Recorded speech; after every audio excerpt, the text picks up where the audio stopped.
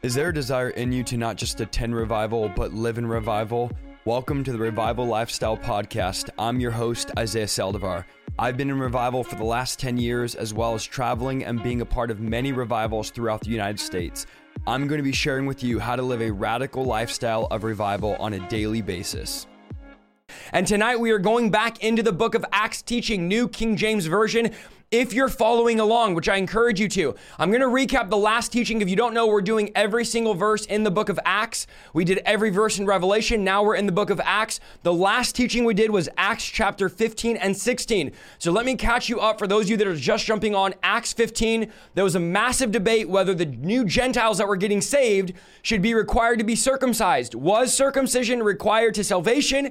The debate got pretty heated. Paul, Barnabas, Peter, they all go to Jerusalem and they make this appeal, and Peter begins to share how the Holy Spirit fell on Cornelius and his house, and they weren't circumcised. And he was showing them that God has approved of them by pouring out his Holy Spirit, even though they weren't following the religious tradition of circumcision. Paul and Barnabas then ended up, after that, getting into an argument whether John Mark should go with them on this missionary journey. It got so intense, they split up, and now it would be Paul and Silas along with Dr. Luke, and you're going to see Timothy coming in, and you're going to see other characters, other people introduced into this mission that Paul is going on. We are in Acts 16, where they meet Lydia, a businesswoman who believed God because God began to open up her heart and she was baptized. Paul ends up then casting out a demon from a young fortune teller, and her masters got mad. Okay, that sounds about right, because they can no longer make a profit on her. So they caused a riot like they often did, and Paul and Silas ended up in prison. Not only did they end up in prison, but the prison guard was going to kill them. The prison was going to kill them. And when they began to pray and they began to worship in prison, there was a massive earthquake where the entire prison doors opened, everybody got released, and all of a sudden the one that was the jailer was going to take his own life, and Paul said, "Do not take your life, everybody's here." And the man's response was, "What must I do to be saved?" Paul and Silas end up ministering to him, his entire house hears the gospel, and then finally, before Paul and Silas are released from prison, they demand that the guys that got them into prison, the judges that got them into prison, must apologize for mistreating them. So they finally left Philippi, and a new church was there meeting at Lydia's house. So that was Acts 15 and 16. Tonight, we are starting out in Acts 17. Pray for me as we go. Pray that nothing cuts out or there's no errors on this. But we're starting out, if you have your Bible, Acts chapter 17, Acts 17 verses 1 through 4. Now when they had passed through Amphipolis and Apollonia, they came to Thessalonica. And excuse me for those of you that are out there that are scholars that are like, "You didn't pronounce this or that right." It's all right. All right. We're going to make it through. Where there was a synagogue of the Jews. Then Paul, as his custom was, went into them, and for 3 Sabbaths reasoned with them from the scriptures, explaining and demonstrating that the Christ had to suffer and rise again from the dead, and saying, "This Jesus whom I preach to you is the Christ." And some of them were persuaded, and a great multitude of devout Greeks and not a few of the leading women joined Paul and Silas. So this was the custom. If you don't know and you're just jumping in, the custom that Paul would do was he would arrive to a city and he would reason in the synagogues. He would preach from the Old Testament and show them in the scriptures that the Jesus, the Messiah you guys have been waiting for, he has come. You guys killed him, and he raised from the dead, and he's alive evermore, and his spirit lives in his followers. So this is going to be, a lot of you are like, are you repeating yourself over and over every week? But this was the theme of the book of Acts as it's describing Paul's methods. Paul would reason with religious people. Paul would debate, and Paul would have to argue these things. And oftentimes the religious people would get hard-hearted, and they would kick Paul out. They would start a riot, and they would persecute Paul. So this is what we're seeing in Acts 17 of Paul's custom arriving in cities, reasoning with them, talking about the promised Messiah. Now, many of the Jews and many Orthodox Jews today are still waiting for the promised Messiah. And Paul's going like, guys, he came. The Messiah came and he died. You crucified him, and he's alive evermore, seated at the right hand of the Father. And so you're going to see some Jews, the Bible says in Acts 17, and some Greeks are convinced and decide to follow Paul and Silas and convert to Christianity. So this was a theme that was going on throughout, and this is going to continue to happen as we go throughout the book of Acts. Acts 17, 5 through 9. But the Jews who were not persuaded, becoming envious, took some of the evil men from the marketplace, and gathering a mob, set all the city in an uproar and attacked the house of Jason and sought to bring them out to the people. but they did not find them. They dragged Jason and some of the brethren to the rulers of the city, crying out. Listen to what they said. This is what they cry out. Everybody listen. These who have turned the world upside down have come here too. Jason harbored them, and these are all acting contrary to the decrees of Caesar, saying, there's another King Jesus. And they troubled the crowd and the rulers of the city when they heard these things. So when they had taken security from Jason and the rest, they let them go. Now, it was making Jews extremely angry that Paul and Silas were preaching Christ crucified. And so this was a regular thing to cause a riot, to stir up a riot for several reasons. Reason one, distract them from hearing the message. This is a plan of the enemy. This is a strategy of the enemy to distract you from hearing the message of the gospel, to distract you from listening to New Testament preaching, where there is real power, that we are no longer living in the old covenant. Religion wants to bring us back to the old covenant. Religion wants to teach you that God doesn't speak, that God is dead, and that there's still distance between us and God. But this new covenant reality is the veil's been torn. That the veil's been lifted, that God now is with us, in us, lives through us, and that we have communion with God, that we don't have to live this old covenant mindset any longer, that we don't have to live in the stale, dead religious Christianity any longer. And so the Jews were angry that Paul and Silas were preaching Christ crucified. And so they brought a riot upon to distract them. Don't let anything distract you from hearing the biblical preaching of the gospel. Don't let a boyfriend, a girlfriend, a job, a family member, don't let a career, nothing stop you from hearing the biblical preaching of the gospel. If somebody is preaching the gospel with power, if somebody is preaching Christ crucified, if somebody is preaching the gospel of repentance, the gospel of the kingdom, don't get distracted by the things of this world. Don't get distracted by the culture and by the enemy, and let the devil silence the voice of God, silence the voice of the preachers. But I'm telling you right now, there is a war going on over your attention. This is what the devil wants to do, distract you from hearing the word. This is why you have 6 to 8 hours a day on your screen time. This is why you can spend hours and hours and hours watching movies and Netflix and movies and doing all these things. And the moment you sit down to hear, like we're teaching tonight, the Bible, verse for verse, the gospel, there's all these distractions. All these things come up. All these things all of a sudden, and you've been fine all day long. And the moment you try to sit down and hear the gospel, the moment you read your Bible, the moment you begin to pray, the moment you begin to fast, you get flooded with all these distractions, all these things. The devil wants to cause distractions just like these religious people did. And still religious people are very alive and well today, and they want to distract you from the real move of God. Now, they needed the support of the world. It couldn't just be the religious people causing riots. So here's the way they got the world to support them in their rioting, saying that these men are preaching something contrary to Caesar, and that is that Jesus is king. So the fact they're preaching Jesus is king is threatening, and they're undermining Caesar being the king. And in reality, this was a fabrication, and they knew it. They just wanted to stir anger towards the disciples. Religious people today continue to create trivial issues to bring persecution among true disciples. Recently, we made a lot of cessationists mad, a lot of people in the Reform camp mad, who teach a false doctrine that the gifts have ceased. The teaching that the gifts have ceased is a false doctrine. The Bible does not teach that theory, does not teach that doctrine. So in order for these cessationists to write us off, they posted a thing last week saying they teach Christians can be demon possessed, which we don't. They teach word of faith, which we don't. They teach prosperity gospel, which we don't. They try to claim to cast out demons. Now, the thing they did say was we claim to cast out demons. And my response is we don't claim to cast out demons. We actually do cast out demons. Demons are really cast out. And my question to a lot of these guys that the gifts aren't for today, deliverance isn't for today, where did the demons go? That's my question to all of you that don't believe deliverance is for today. Where did the demons go? If you don't think deliverance is for today and there was demons in the Bible, you agree, then where are all the demons? If you're not dealing with them and taking care of them, did they disappear now that the gifts have ceased? So they create these trivial issues because they're mad about a doctrine that says God is alive, God is moving, and the gifts are for today. So this has been going on for centuries. And you can side with tradition, but I'm siding with the Bible. And the Bible says that God is the same yesterday, today, and forever. These are not the gifts of the apostles. These are the gifts of the Spirit. And there's nowhere in the Bible where it says God has taken them away. The only thing that has taken them away is your religious tradition.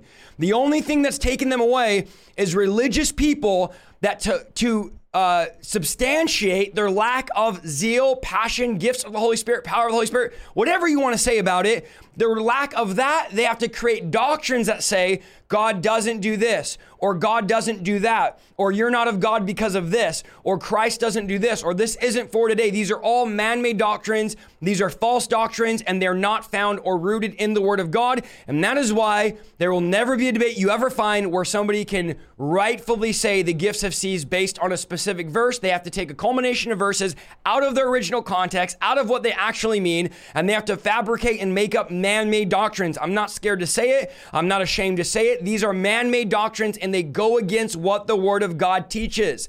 The Word of God teaches that God is alive and active, and the New Testament church walked in the power of the Holy Spirit. This is for now. This is for today. Don't let the devil lie to you. Now, one of my favorite verses is Acts 17:6. These who have turned the world upside down have come here too. They are saying these men go against religious traditions. They go against worldly values. Now, the world is already upside down. Christianity turns it right side up. The world is crooked. We're turning it right side up. The world is full of upside down theories and pollution and perversion. Issues like sex and marriage and culture and identity and love and joy and peace and happiness. These are all perverted in our culture. They are upside down. And what Christianity does is it turns them right side up. The world says if you want to be first, you have to scratch your way to the top. The kingdom says if you want to be first, you have to be last. The world says if you want the best seat, you have to earn that spot. The kingdom says if you want the best seat, you got to choose the worst seat. The world says if you want to be successful, have everybody else serve you. The kingdom says if you want to be great, serve others. The world says to get clean, just work harder, do better, try better. The kingdom says if you want to get clean, cover yourself in the blood of Jesus. The world says if you want to be powerful, be known, be popular among people. The kingdom says that those who the world will never know, that live in secret, are the most powerful ones in the body of Christ. And we turn the world upside down when we take a biblical stand and preach Christ crucified. Death to self is the opposite of what the culture teaches. Christians are troublemakers to the demons that run our culture. The culture teaches, oh, only look out for you. The kingdom teaches, lay down your life for others. So this idea of chasing the carrot and scratching, clawing my way up to the top of corporate America is an anti-gospel, anti-kingdom message. This is a gospel that Jesus did not teach and Jesus did not preach. There's nothing wrong. Praise the Lord if you're successful. Praise the Lord if you have money. Praise the Lord if you're this or that. But that's not the end goal. The end goal is to make disciples. It's not getting a bunch of income. It's having a powerful outcome. So don't get it twisted. Is God against nice stuff? Is God against you being successful? Of course not. God desires you to be successful, but not at the sacrifice of not reaching souls for the gospel. Our number one priority is reaching people with the gospel of Jesus Christ, is preaching the gospel, and is seeing the kingdom of God demonstrated on the earth even now. The kingdom of God is active. The kingdom of God is now. It's not for yesterday. It's not for tomorrow. It is right now. God desires to move even now. And so if you want to gain your life, you must lose your life. If you want to be great, you must be the least. If you want the best seat in the house, you got to take the worst seat. This is about you dying to self. And this is where true joy, come on, am I preaching the gospel? There's true life and true passion and true joy. When you let go of your agenda, when you say, God, I keep breaking everything. Lord, I need your spirit. I need your plan. Nothing else in my life matters. In fact, I will go as far to say this because Paul said it. Your life is worthless outside of fulfilling the call that God has in your life. If you wonder why you have this sense of worthlessness, if you wonder why you feel like you're aiming in the dark trying to hit a small target and you can never find your way, it's because outside of doing what God has designed you and created you to do, you will be empty, friend. You can look in drugs, you can look in drinking, you can look in sex, you can look in this and that. None of it is going to fill the intrinsic void that you have on the inside of you. And only a fool says in his heart, there is no God. Friend, I'm telling you, the search is over. When you find God and testify in the chat here, everything else outside of God has such little value in comparison. It's like this man, the Bible says, he finds this pearl of great price and he goes and sells all of his possessions. And people are going, dude, why are you getting rid of everything? Because he knows he found something better than everything. And it's worth selling everything for to get this treasure that's hidden in the field, to get this pearl of great price. So this is turning the world upside down. The gospel that we preach is anti-culture. It's anti-Satan's kingdom. It's anti what the world teaches you, the college teaches you, the high school teaches you, the junior high teaches you. And it's a gospel that turns things upside down, and it threatens demonic systems. It threatens religious tradition, and it makes people mad. Woe unto you, Jesus said, when everyone speaks well about you. If you're offending people with the gospel, welcome to Christianity. Acts 17, 10 through 12. Then the brethren immediately sent Paul and Silas by night away to Berea. When they arrived, they went to the synagogue of the Jews. Here we go again. They arrive at Berea and they go to the synagogue of the Jews. These were fair-minded than those in Thessalonica. These were more fair-minded than those in Thessalonica, in that they received the word with all readiness and searched the scriptures daily to find out whether these things were so. Therefore, many of them believed, and also not a few of the Greeks, prominent women as well as men. Okay, so here we have Paul and Silas. They get out of Thessalonica. They end up in Berea, and this was a breath of fresh air because they received the word with gladness because they did their homework. The Bereans checked the Old Testament scripture to see if what Paul and Silas were saying was biblical. And this is what we should do today.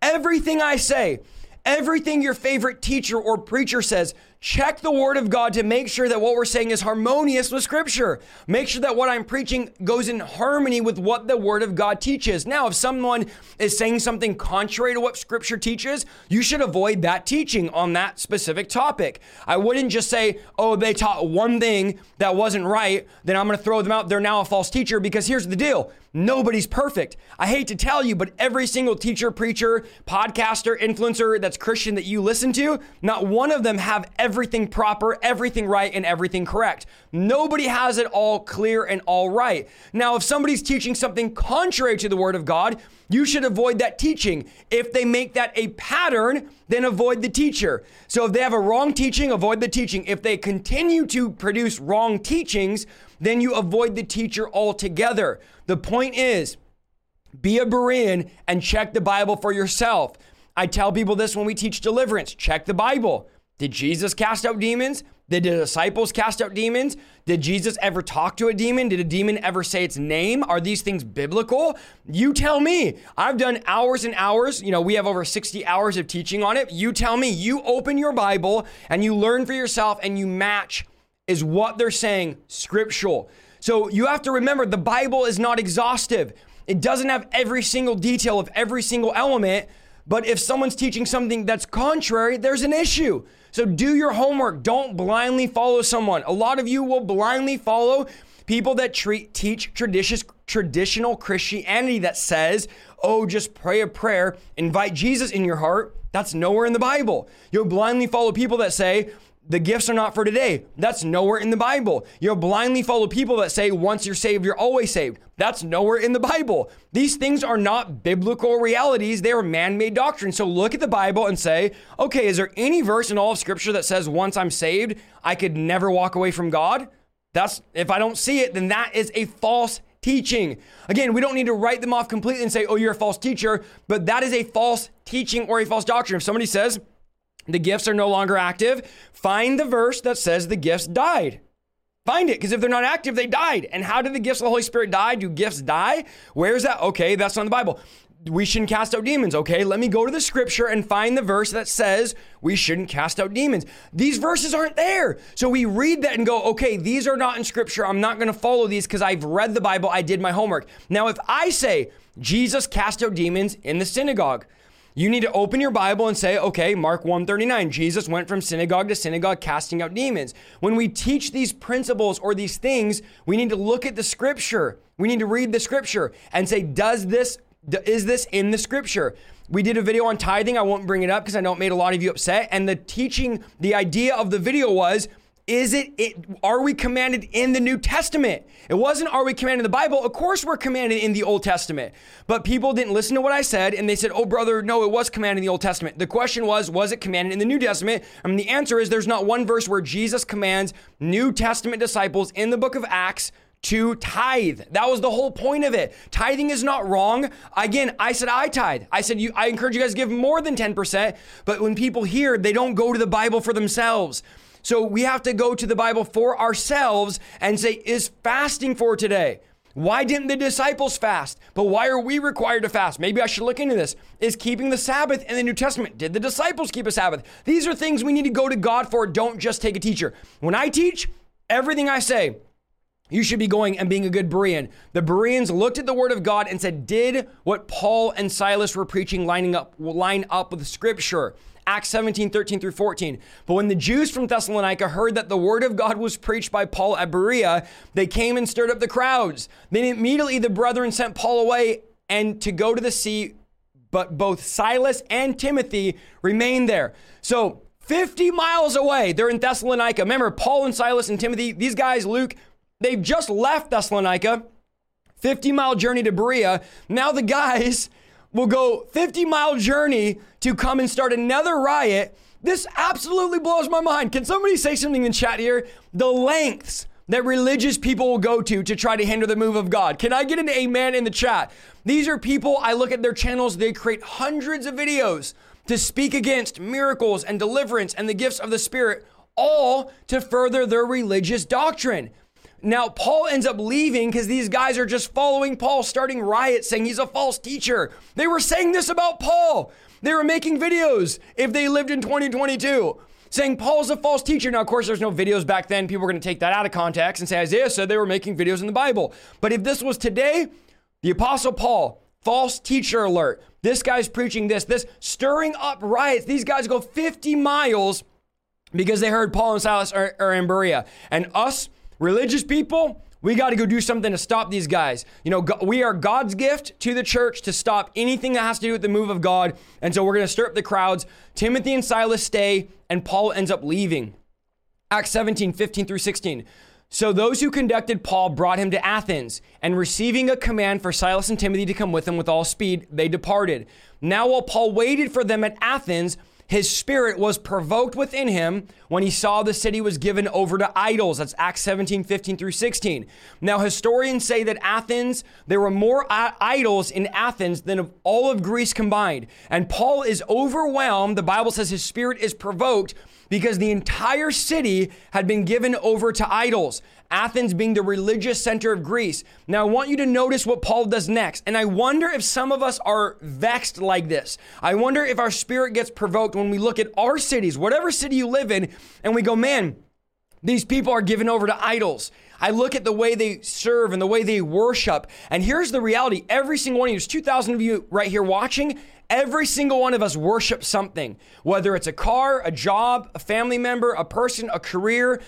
We all get excited about something. We all worship something. We all praise something. We all give time, affection, glory, adoration to something. So don't say, oh, I don't worship this. I don't worship that. We all worship something. And in this case, the entire city of Athens was given over to idols. But watch what happens in the next verse.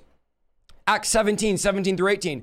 Therefore, he reasoned in the synagogue with the Jews and the Gentile worshipers, and in the marketplace daily with those who happened to be there.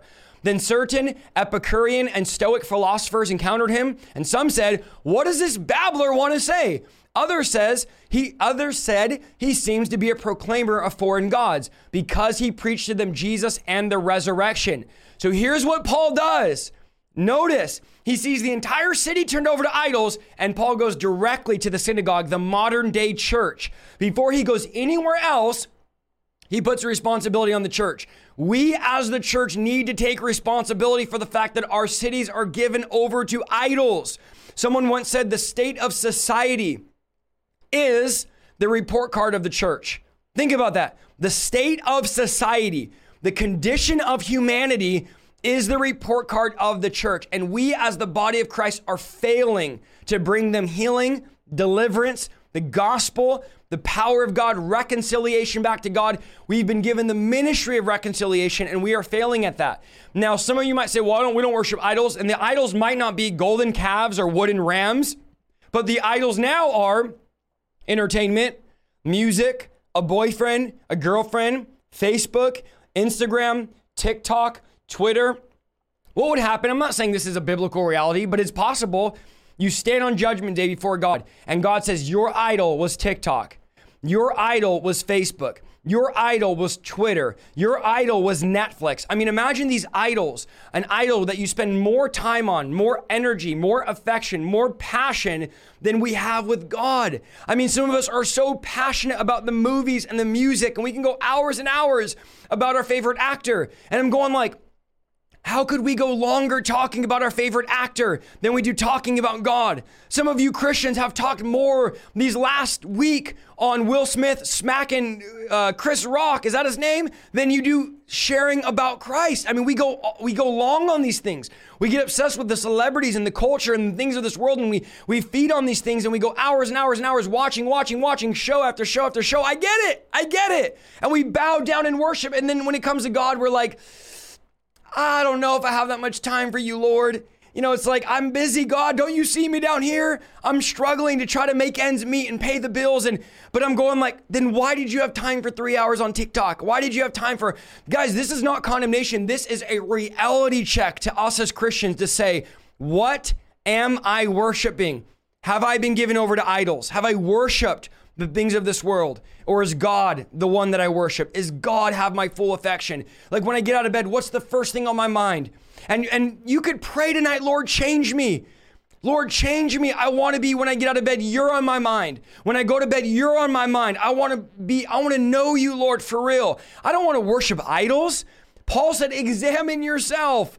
Examine yourself to see if Christ is among you. And he says, don't think you're better than you are, because we all think like, I'm this on fire Christian.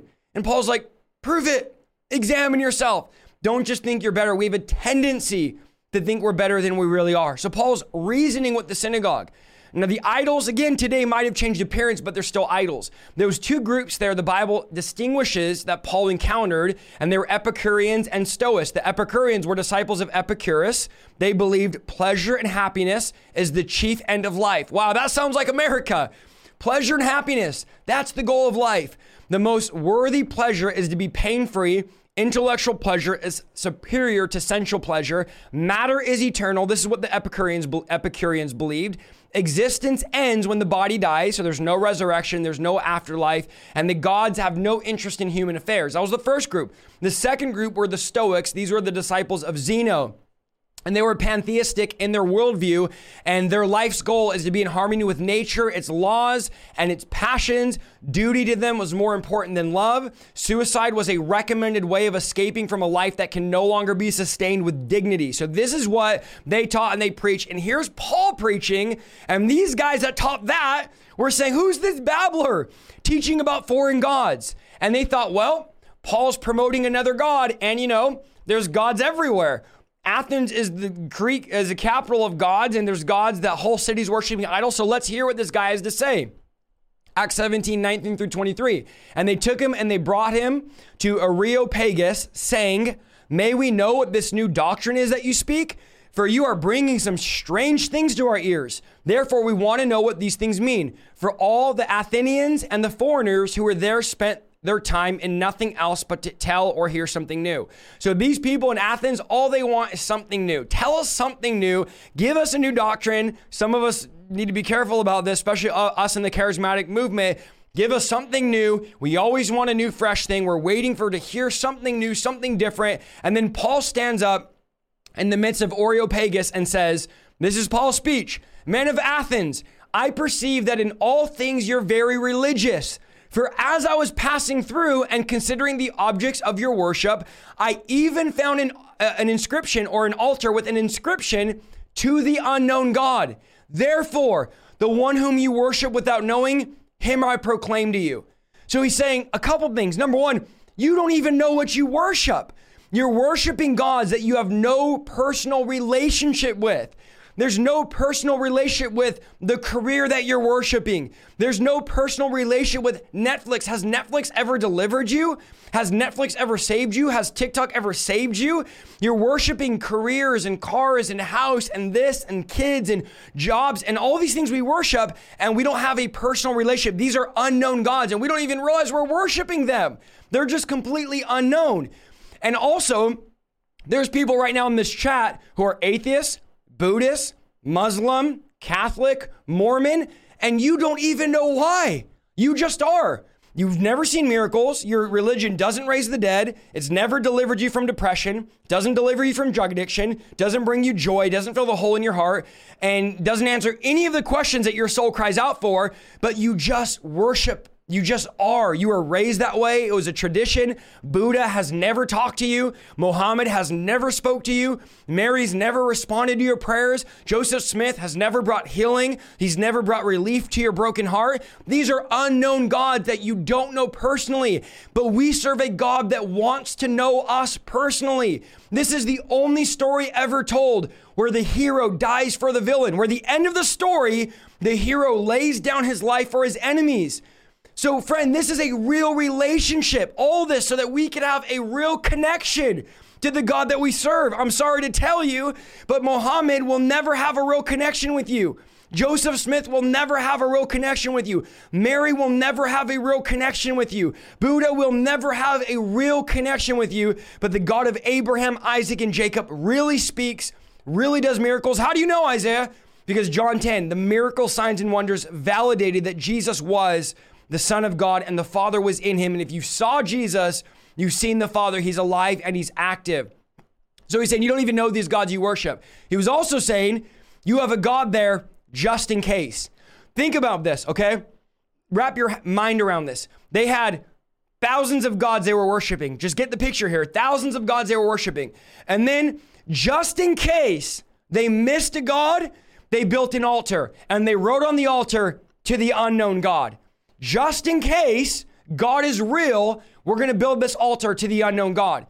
Just in case this whole thing doesn't work out. And this is why people go to church on Sunday that don't serve Jesus throughout the week. Just in case God is real, I'm going to go to church on Sunday in case he's real. I don't want to go to hell. So I'll go to church on Sunday. I won't live for God. I won't talk to God. I won't have a relationship with God. Just in case. This is the unknown God they worship. This is why people that are atheists will once in a while say, we'll pray. I'll pray for you or pray for me or send prayers or send this because just in case God's real. This is why when you're about to die, you scream out or you cry, oh my God, or this, just in case. This is why people go to church on Easter once a year. Why would I go to church once a year? Just in case God is real. There's people that don't even believe in God that wear cross necklaces. And you could ask them, why are you wearing a cross necklace? Oh, just in case God's real. I mean, there's gang members that will be like, don't say anything bad about Jesus just in case he's real. All these people, and this is what he was saying to the people in Athens, you are religious in all these ways, but there's no real relationship. You serve God just in case. Let me say this. The God that I'm serving, my relationship with God is not just in case. I'm not serving him just in case hell's real. Just in case heaven's real. I know without a shadow of a doubt that God saved me, healed me, and delivered me, and spoke to me, and said, Isaiah, I have a plan for you, and that he is the only way to the Father, and that nobody comes to the Father but through Jesus Christ. I'm not rolling a dice. I'm not gambling on it. I'm not saying if God's real, just in case, I'll put another statue. I'm telling you right now, God is alive and God is real. And Paul was saying this unknown God, this creator God that you might not know about, he says right now, tonight, today, men of Athens, I'm proclaiming to you, the God that you said just in case your entire life is the God that I'm preaching about. This is creator God. Acts 17, 24 through 34. Paul's going to describe the unknown God. God who made the world and everything in it, since he is Lord of heaven and earth, does not dwell in temple made with hands. Remember, this is in Athens, this religious idols everywhere, temples to every god you can imagine. Verse 25 of Acts 17. Nor is he worshipped with men's hands as though he needed anything, since he gives life to all, breath and all things. And he is made from one blood every nation of men to dwell on all the face of the earth, and has determined their pre-appointed times and the boundaries of their dwellings. Verse 27, so that they should seek the Lord in the hope that they may grope for him and find him, though he's not far off from each of us. For in him we live and move and have our being. And also some of your own poets who said, for we are also of his offspring. Therefore, since we are the offspring of God, we ought to think that the divine nature is like gold or silver or stone, okay? Something shaped by art and man's devising. Truly, these times of ignorance God overlooked, but now commands all men everywhere to repent. Verse 31, because he's appointed a day on which he will judge the world in righteousness by the man who he has ordained. He has given assurance of this to all by raising him from the dead. Verse 32. And when they had heard the resurrection of the dead, some mocked, while others said, we will hear you again on this matter. So Paul departed from among them. However, some men joined him and believed, among Dionysius, the Areopagi, and a woman named Damaris, and others with them. So Paul says, listen, I'm going to introduce you to the God, the nameless God, the unknown God that you're worshiping. This is the God that overlooked ignorance for a time, but now commands all men everywhere to repent. Who needs to repent? All men everywhere. Because our God does not dwell in temples. He's not dwelling in a temple made by hands, but he's living inside of people. He's the creator God. He's a God that has created the heavens and the earth. And the Bible says he's not afar off any longer. But God desires to dwell in us. And the Bible says some of them believed. Some of them followed Paul while others mocked. There's different responses to the gospel. In one way, you have people hearing the word and they respond like some of you might respond tonight.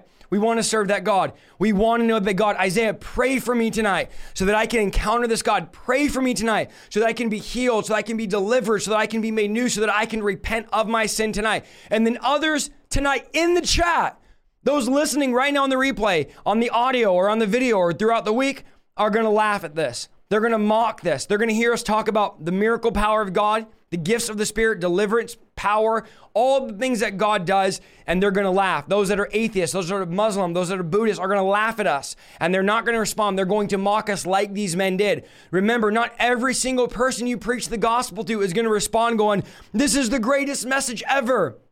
But your job is to plant the seed. Your job is to sow that seed, and it's God that does the watering. So trust me, not everybody is going to respond to the gospel. And as Paul will continue to see, there's going to be persecution and people coming against him. So let's chapter recap. I'm going to do this on every chapter now because you guys said last week you appreciate when I do this. Acts 17. Paul's group preached in Thessalonica. Jews and God-fearing Greeks, including prominent women, were persuaded that Jesus was the Messiah, while the jealous synagogue leaders accused them of being troublemakers. They then went to Berea. The Bereans received the message about Jesus after carefully studying Old Testament scripture to see if it lined up with what Paul and Silas were preaching. But those from Thessalonica found out about it and stirred up trouble. So then Paul went to Athens. So Paul goes from Thessalonica to Berea to Athens. In Athens, Paul saw idols. His spirit was troubled. He went and reasoned in the synagogue during the Sabbath and during the week with anybody that would hear him. He reasoned in the marketplace, also with the pagan philosophers. Speaking to these men, Paul revealed the identity of the unknown God whose altar that he found there, okay? When Paul told them about the resurrection of Jesus, some joked about it, others wanted to hear more, and then some also followed and put their faith in Jesus. That's Acts chapter 17. Acts chapter 18, this will not be as long. I know we're about almost an hour in. Acts 18 verses 1 through 2. After these things, Paul departed from Athens and went to Corinth, and he found a certain Jew named Aquila, born in Pontus, who had recently come from Italy with his wife Priscilla. So here we have Aquila and Priscilla. Because Claudius had commanded all the Jews to leave Rome, they came to them. It was clear from this, just the beginning, you're going to see Paul being alone at times, which he is here. Paul did not like working alone. Paul liked working in teams. He liked teamwork. And we know Christ sent them out 2 by 2. And there's several principles in the book of Proverbs that reveal it's better to work together than to work alone. Remember, Silas and Timothy right now are still in Berea to help them. Acts 17:15. Timothy and Silas are in Berea. Paul's by himself, and now Paul is going to meet these two people. We know that Corinth had a significant Jewish colony following Paul's usual pattern. He's going to go to the synagogue there, and in there, while he's doing that, he meets these newly arrived Christian couple named Aquila and Priscilla, and they become 3 close friends. But I want you to see what happened in Acts 18:3, because I want to draw out an important point here. So because he was of the same trade, he stayed with them and worked, for by occupation they were tent makers, okay? One thing that linked them all together was a common trade of what the Bible calls tent making. And the actual translation was leather workers. They made leather tents from goat skin and the goat fleece, and they made all these different things made out of leather, which were used to make clothing and to make tents. So Paul at times accepted gifts financially so that he can do full-time ministry. And he taught that ministers had a right to be supported financially by those that they were serving. We know this. We've taught on this before. Paul said, if I'm sowing into you guys spiritually, I should be reaping a physical benefit to support myself. But Paul was here in Corinth, and Paul worked at making tents. And let me make something very clear. There's nothing wrong with working a regular job and doing ministry. You are not less than if you have a regular job, because even Paul, while working in ministry, had a job as a tent maker. For 1.5 years working a regular job while doing ministry, for me, 1.5 years of after getting saved, I worked a regular job while doing ministry. I worked at Starbucks, and I was like, Lord, deliver me. Lord, deliver me. And I wanted to quit, and the Lord kept saying, not yet, not yet, not yet. And then one day, finally, the Lord said, Isaiah, you can now leave after 1.5 years of doing full-time ministry and working at Starbucks full-time. And I was able to finally leave that and go full-time. But there are plenty of amazing pastors and leaders that work full-time jobs and are also in the ministry of full-time. Paul made it clear. I can give you 10 verses that Paul makes it clear. We don't preach for profit. Preaching for profit is not the goal. We don't get saved and say, which I don't think anybody really does, I want to be a preacher so that I can make a bunch of money. Because truth be told, most any job that you go get is going to pay you more than being a preacher. That's not the goal of being a preacher. The goal of being a preacher is reaching people with the gospel. So my pastor and uncle has always told me, if you're in ministry, you never chase money. The money will chase the ministry. So in other words, you don't follow after money. The money will follow after you. When it's God's vision, it's God's provision. Where God guides, God provides. And so we don't have to ever worry. And I told you guys before, 11 plus years now, never being on a set salary, never being on a set staff. And God has provided for us over 11 years. He's never left us without. Again, there's times where it's been up and it's been down, but God has never left us without in 11 years. God provides for his people. And so this was Paul working. So I want to take the pressure off of some of you leaders and pastors that say, oh, I'm second class because I have to work a regular job. No, you're not. Even the Apostle Paul worked a job while doing ministry. And go look at all the times Paul talked about giving. It's very interesting. In one place, he said, I robbed one church, literally said I robbed them. I took extra money from them so I can come to you guys for free because I know you didn't have the money. So Paul was doing this where he'd go take extra money from one church to be able to travel to a church that couldn't afford it to be able to preach for free. And then Paul would say, I didn't even ask you for anything when I came, and now you're mad when I asked for something. And anyways, go read all the stuff when Paul talks about giving. It's interesting. Acts 18:4-6. And he reasoned in the synagogue every Sabbath and persuaded both Jews and Greeks. When Silas and Timothy had come from Macedonia, Paul was compelled by the Spirit and testified to the Jews that Jesus is the Christ. But when they opposed him and blasphemed, listen to this, he shook his garments and said to them, your blood be upon your own heads. I am clean. From now on, I will go to the Gentiles. It was here in Acts 18:4-6 where Paul decided, I'm done dealing with these religious people. They keep persecuting me and going after me, and everywhere I go, they reject me. And Paul decides enough is enough. These religious people, they don't want to hear the message. I'm focusing on the Gentiles. Paul shaking his clothing was a dramatization that the Jewish congregation understood as him announcing, I'm separating from you and I'm warning you of judgment. A strict Jew returning from Israel from a pagan land would shake the dust off his clothing and as a sign of separation from a pagan nation. In other words, like if I'm shaking the dust off, I'm wiping off the pagan contamination from coming into Israel. So before I come into Israel, I'm going to dust myself off. I'm going to dust my shoes off. This is why Jesus said, dust yourself off. If they reject you, dust yourself off, because the Jewish people knew what it meant to dust yourself off. So Paul in essence was saying, you've made your bed. Now go lie in it. That's what Paul was saying. So I'm just going to give you all a stern warning. Be careful how many times you reject the gospel. There may be a time where God stops sending people to you, because it was at this point in Acts 18 where Paul said, enough is enough. I'm tired of you guys rejecting the word. I'm dusting myself off. And guess what? Your blood is no longer on my hands. I've already given you the word. I've already shared it with you. I'm dusting myself off. The blood is no longer on my hands. Acts 18, 7-8. And he departed from there and entered the house of a certain man named Justus, one who worshiped God, whose house, listen to this, was next door to the synagogue. Then Crispus, the ruler of the synagogue, believed on the Lord with all his household, and many of the Corinthians, hearing, believed and were baptized.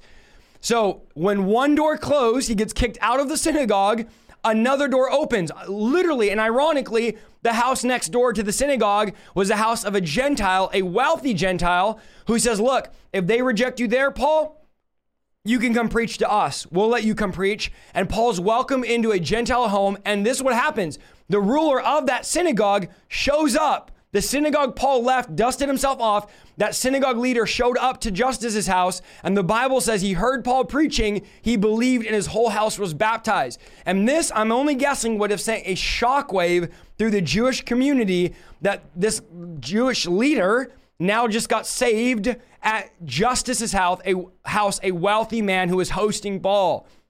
So don't be dismayed if somebody doesn't want to hear the gospel. Dust yourself off. When one door closes, God says another door is going to open. So that house, Justus's house, was next door to the synagogue. Paul gets kicked out of one and goes into the other, and a great move of God begins to happen there. Acts 18, 9-11. Now the Lord spoke to Paul in the night by vision, saying, okay, so notice what the Bible says. The Lord speaks to Paul at night by a vision. Do not be afraid, but speak, and do not be silent, for I am with you. And no one will attack you or hurt you, for I have many people in this city. And he continued there for 1 year and 6 months, teaching the word of God among them. So Acts 18, 9-11, God comes to Paul in a vision at night and says, Paul, no one's going to hurt you. And Paul ends up staying for 1 year and 6 months. Remember, Paul had faced opposition in every city, mob violence. Paul was stoned, he was beat, he was imprisoned, he was sick, he was threatened, he was ridiculed, he was rejected, he was hated, he was verbally abused, he had personal abuse, and Paul is discouraged, I'm guessing. I mean, who wouldn't be? And Paul is not knowing, should I leave? Because oftentimes Paul would leave to the next place. And all of a sudden, a vision of the night, God gives him 3 reasons. This is 3 reasons for you why you shouldn't stop preaching to your friends and your family and those people at work. Reason number 1, the Lord says, I am with you, Paul.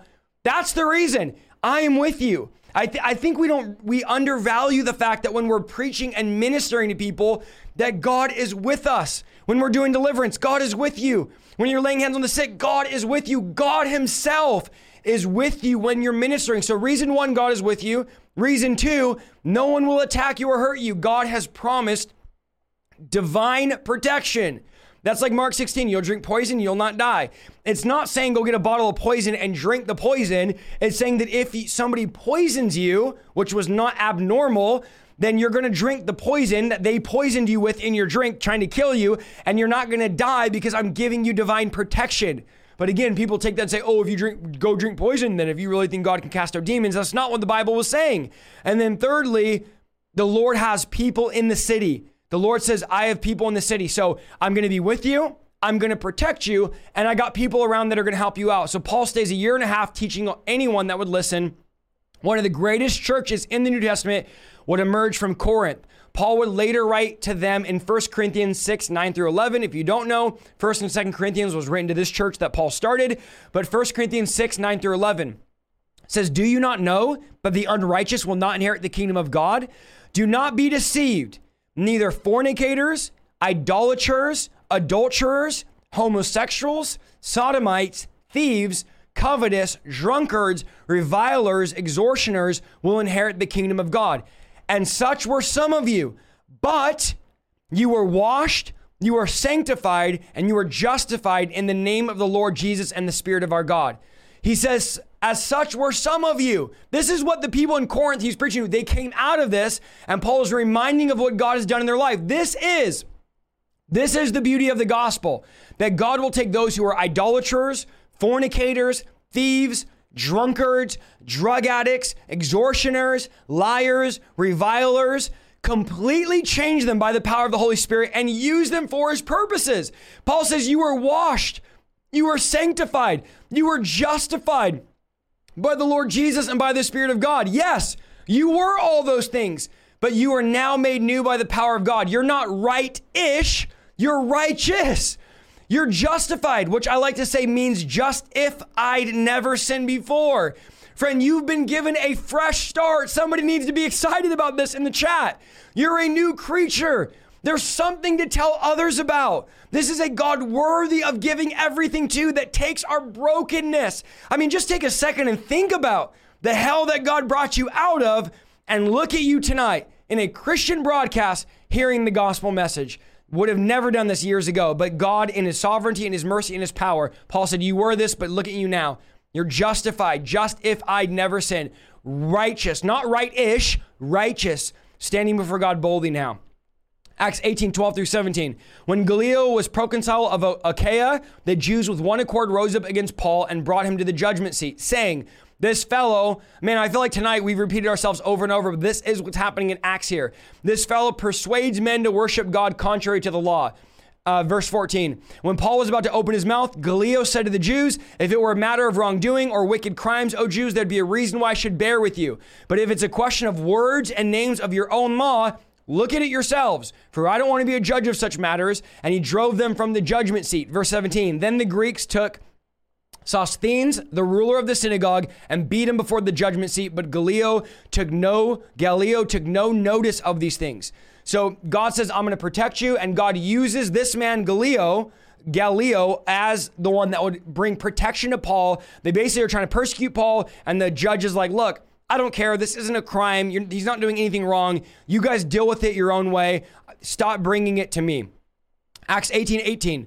So Paul remained a good while. Then he took leave of the brethren and sailed for Syria, and Priscilla and Aquila were with them. He had his hair cut off at Centuria. I don't know how to say that. Centuria, for he had taken a vow, okay? And everybody looks at this and says, why would Paul shave his head? Shaving your head, taking a vow, was just demonstrating publicly your gratitude to God. So Paul, by shaving his head, was thanking God, was giving God gratitude for helping him, not only protecting him from Corinth, but also helping him grow this church and using him in Corinth for a year and a half. Getting a haircut was basically a Jewish way of saying thanks to God for all that you've done for me. Acts 18, we're almost done here and we're going to pray, okay? Acts 18:19-28, this is long, but it's descriptive and we're just going to read it. And he came to Ephesus and left them there, but he himself entered the synagogue and reasoned with the Jews. Here we go again. When they asked him to stay longer with them, he did not consent, but he took leave of them, saying, I must by all means keep this coming feast in Jerusalem, but I will return to you again, God willing. And he sailed from Ephesus.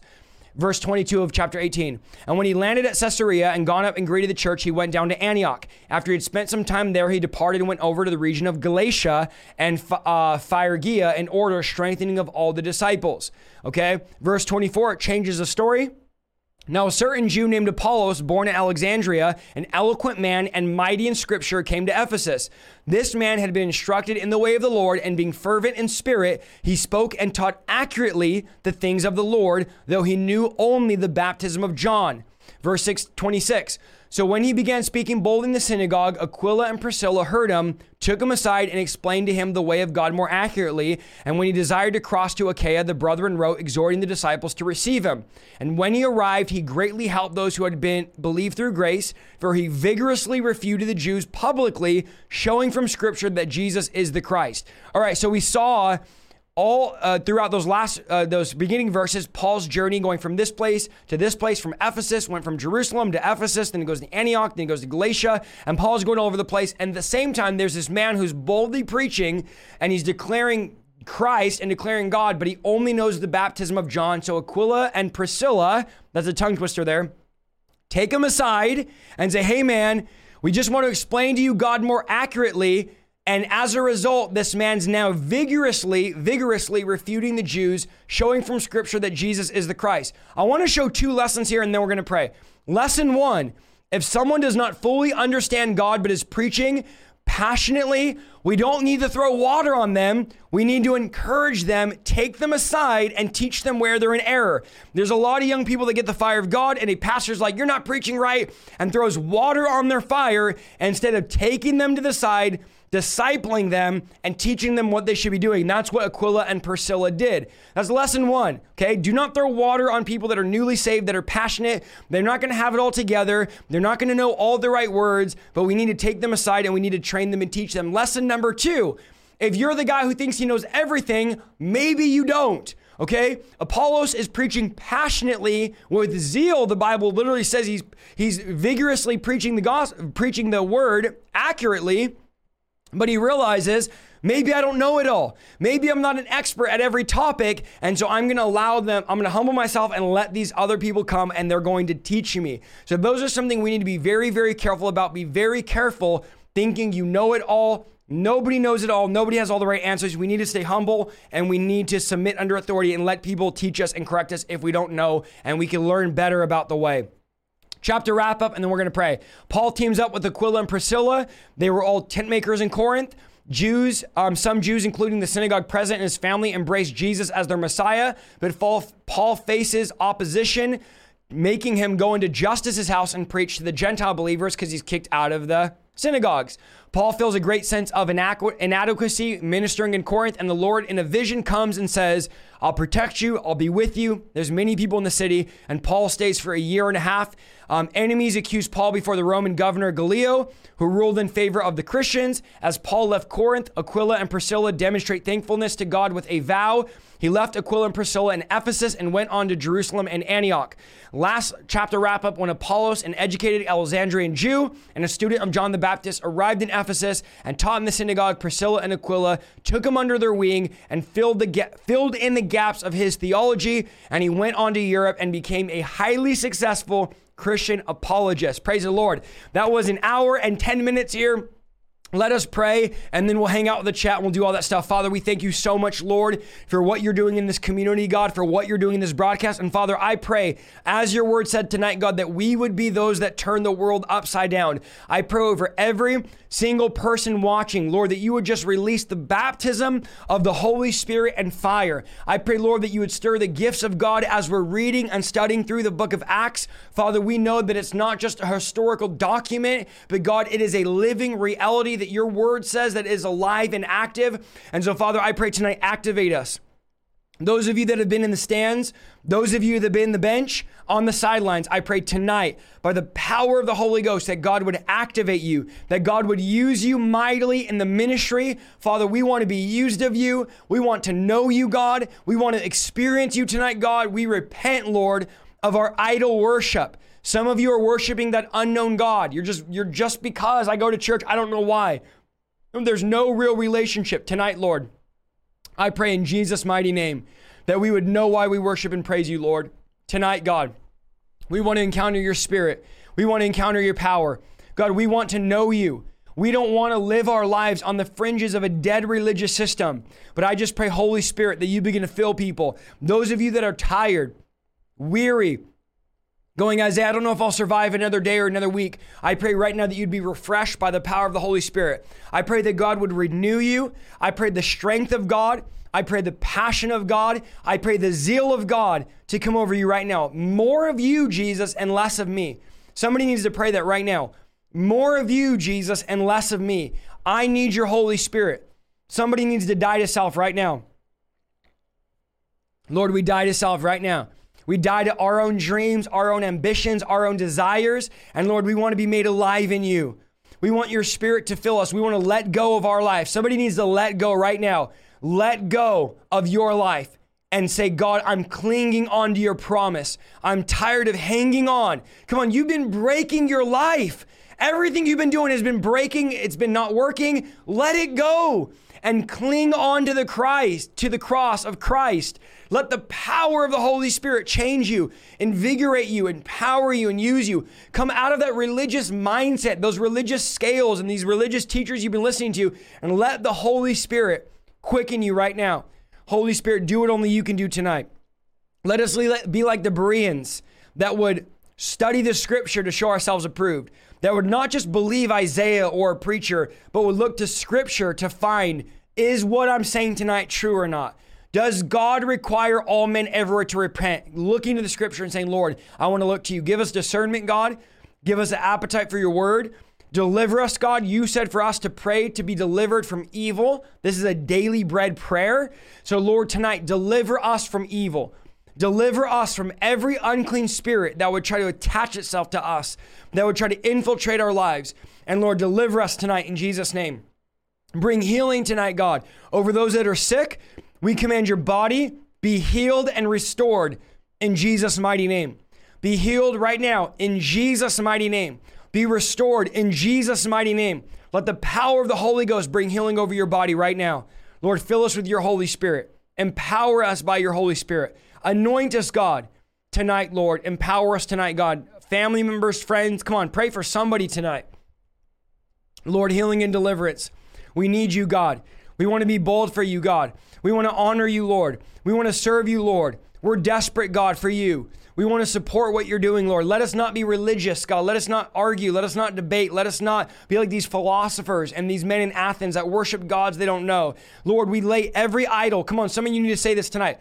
We give you the idols, God, of TikTok, of Instagram, of social media, Facebook, Netflix, Hulu, YouTube, whatever your idol is, your job, your career, your children, your family. I don't know what your idol is. What are you worshiping? What are you praising? What is on the altar of your heart? What are you giving your affections to and your passion to? Lord, tonight we lay it down. We lay it down. We lay it down, God. We give it to you. We don't want to be idolaters. Lord, tonight we pray, God, that we would give it to you and we'd serve you with everything in us. Holy Spirit, have your way. Holy Spirit, have your way. Lord, release your power and release your anointing right now in Jesus' mighty name. Do what only you can do. Thank you, Lord. Lay down your idols tonight, guys. Lay down your idols tonight, guys. Whatever idols you have, lay them down. God is saying to you tonight, lay them down. This is no game. This is no joke. Your life is at stake. I don't want God to ever say, look, I'm dusting myself off. I don't want people to ever, hey, no more. God stopped sending messengers. All the messengers God sends, they just dust themselves off and say, we're not bringing you the gospel anymore because you never listen. Father, let us listen tonight in Jesus' name. Some of you need to repent. How do I repent? Turn from your ways. Tell God, Lord, I'm wrong. You're right. I let go of my life. I turn to you with everything in me. I want to follow you tonight. Some of you need to follow Christ tonight. I'm not going to lead you through a prayer to invite Jesus in your heart because I don't see that in scripture. But do what Peter said. Repent. Repent. Turn from your ways. Acknowledge your need for God and say, Lord, help me. I want to serve you. Someone said, I lay down mediocrity. Come on. Lay it down. Lay it down. I'll idol worship. No more idols. No more idols.